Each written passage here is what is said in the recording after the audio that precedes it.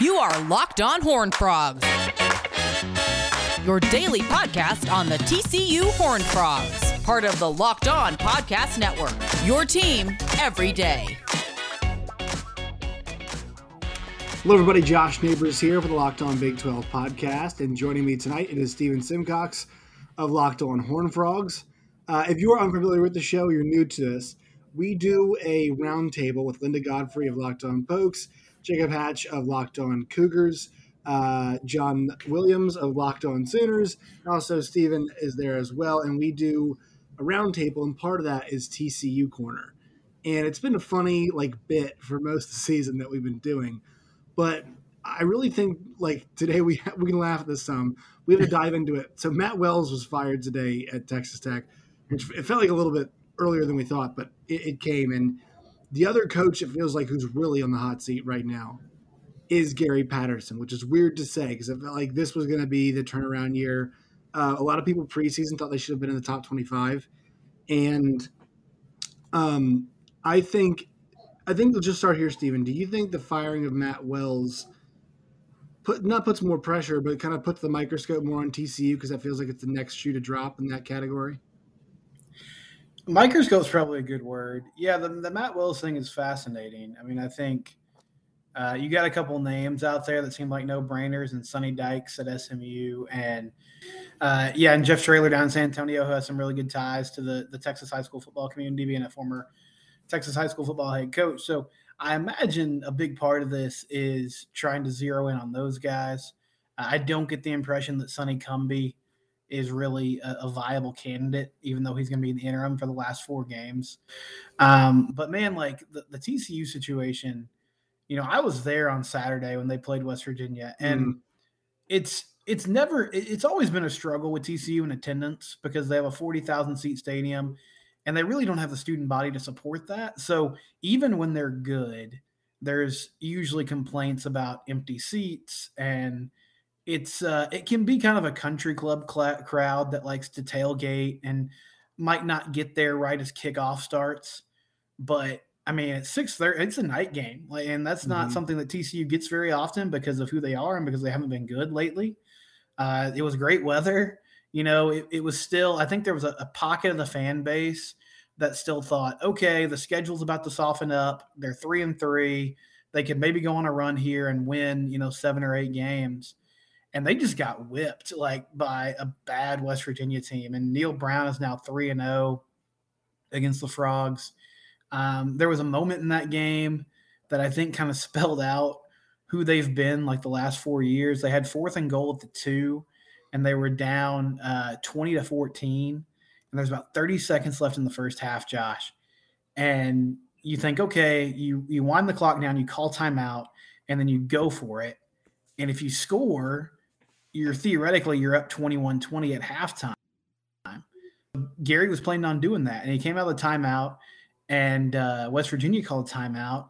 And then after that timeout, he sent his field goal unit out there. And they kicked it and they made it a 3-point game. And the offense didn't score in the second half. So it probably didn't even matter in the grand scheme of things.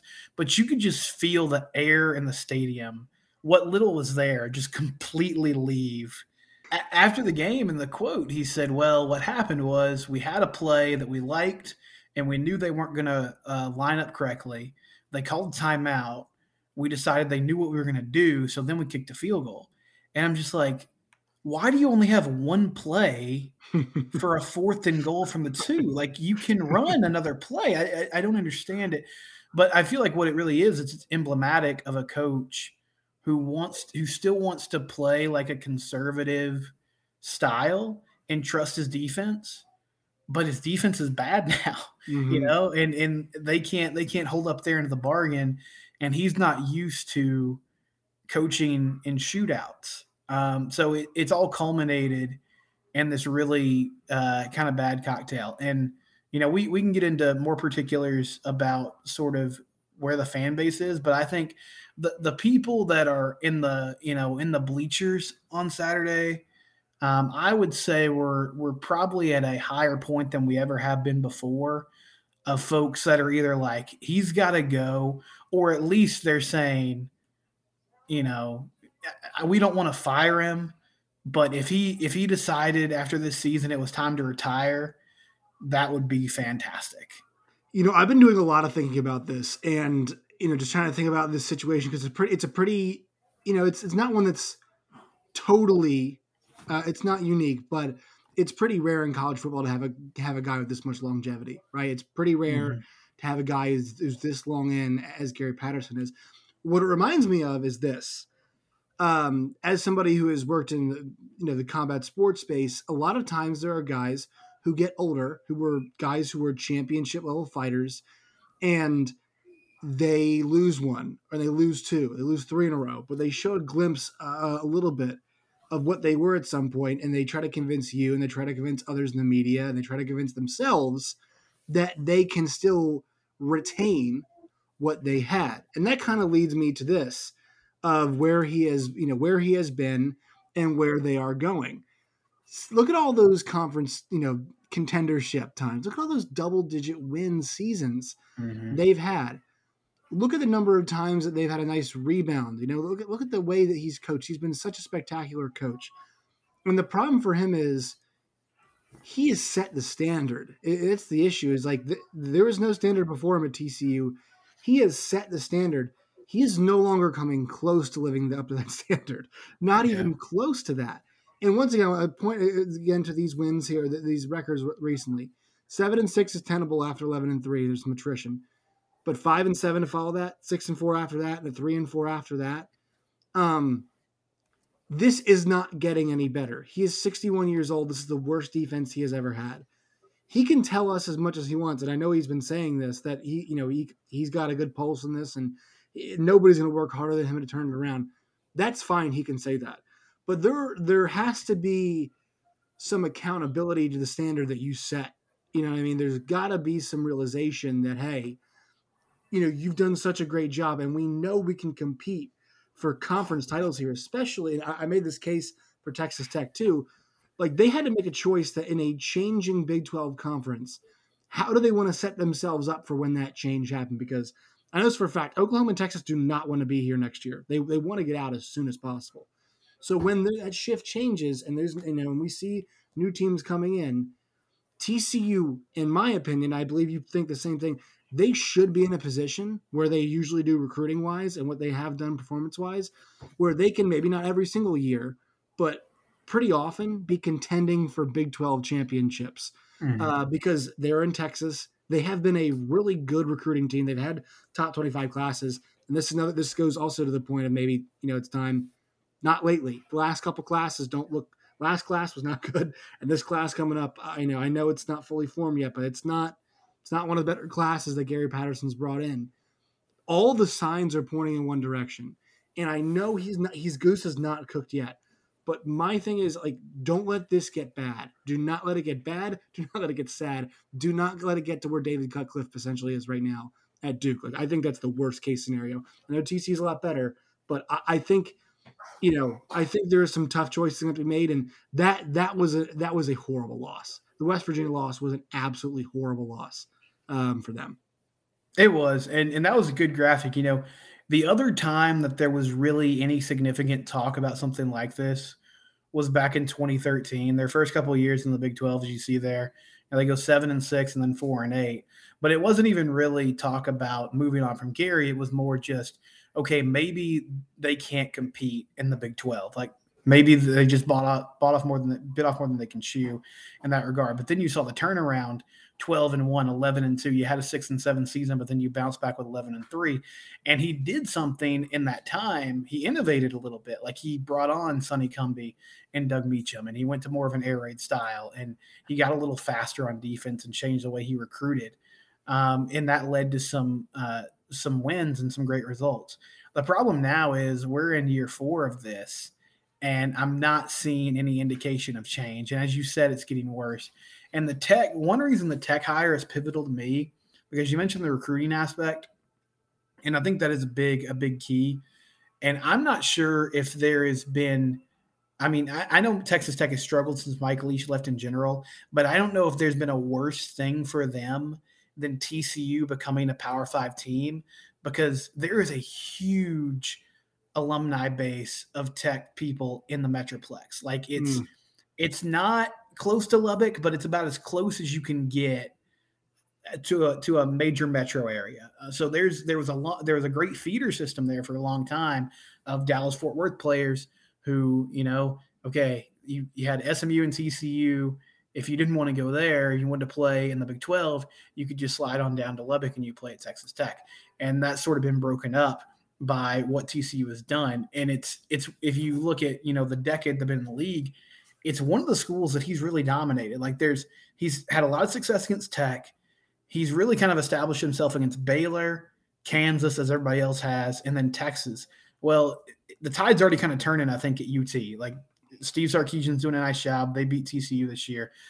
We'll see what happens in the Baylor game this year, but I think so much of that had to do with just the musical chairs they've had at head coach, and they look better than they have. Even that this team even looks better to me than that 2019 team did in some ways, because that team always played close games.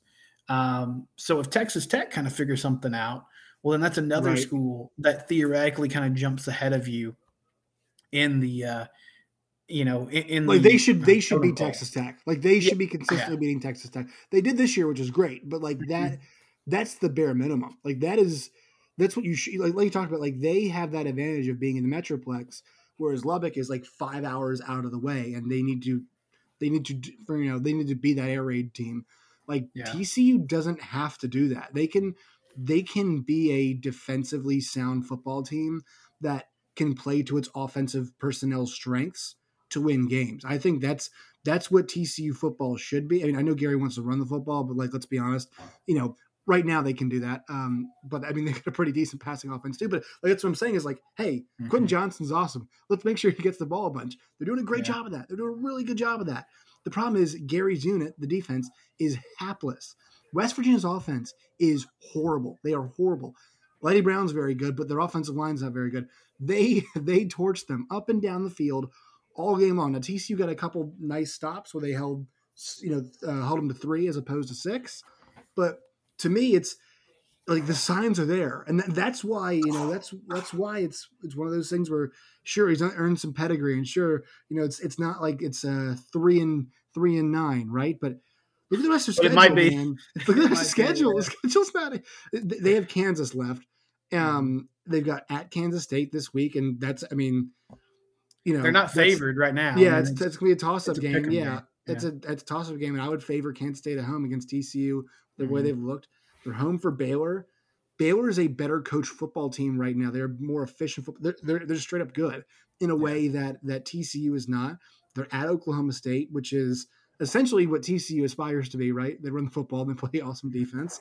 And they're still also at Iowa State this year. So sure, they might collect 2 more wins, but they're not going to a bowl game. Like that's not going to happen for them this year. And to point to this graphic one more time, Stephen, look since 2010, and go back to 2009, Fiesta, Rose, Poinsettia, Peach, Alamo twice. Like these are awesome bowl games. They're nowhere near that right now. They're nowhere near it. Their last bowl game was the Cheez-It Bowl appearance against Cal. It was. I mean, they qualified for the Texas Bowl last year, but they couldn't play with the COVID issues. Yes. So you're staring at 2 of the last 3 seasons where you haven't gotten to bowl eligible, and really 3 seasons in a row where you haven't made a bowl game. And any other, Power 5 program, I think, in the country, that results in your head coach getting, his walking papers. So that's the thing I would say for people to watch over the next few weeks, because as you know, Josh, the key here is, what do the folks with the money think? Mm-hmm. And, one thing that Gary has done really well is he has pleased those people for a long time. And obviously a lot of them are older. They saw TCU through a lot of dark times. So him getting the Frogs to the Big 12 and doing what he's done is amazing to them, and they never thought it would happen. And honestly, like, I think in their mind, their ideal situation would be, okay, could he kind of limp his way to 2023 and do well enough that we could be a viable program, send him off the right way, and then transition and do new era. And I mean, even as of last year, I would have said that probably is possible just because they were still putting up 6 or 7 wins a season. But man, you're right. Like they're gonna be favored in one more game this year, and that's the Kansas game. Like I think 4-8 is probably most likely right now. 5-7 maybe. I don't see 6-6 at all. And you can't like even no matter what he's done amazing things. Like I can't understate what he's done. Right. You can't let your program, especially in a pivotal time right now where the landscape is changing, new teams are coming in the Big 12. There's still the possibility of what does expansion look like around the country. You can't suddenly become the afterthought in Fort Worth that has 4-8 or 5-7 seasons for a few years and plays in front of half empty stadiums at 11 o'clock. Because one, I mean, that might tank. Like, I still think this is a good job. They invest really well. There's good resources. You're in a metropolitan area. Like you're in Texas. Yes. And you're in Texas in Dallas. I mean, near Dallas.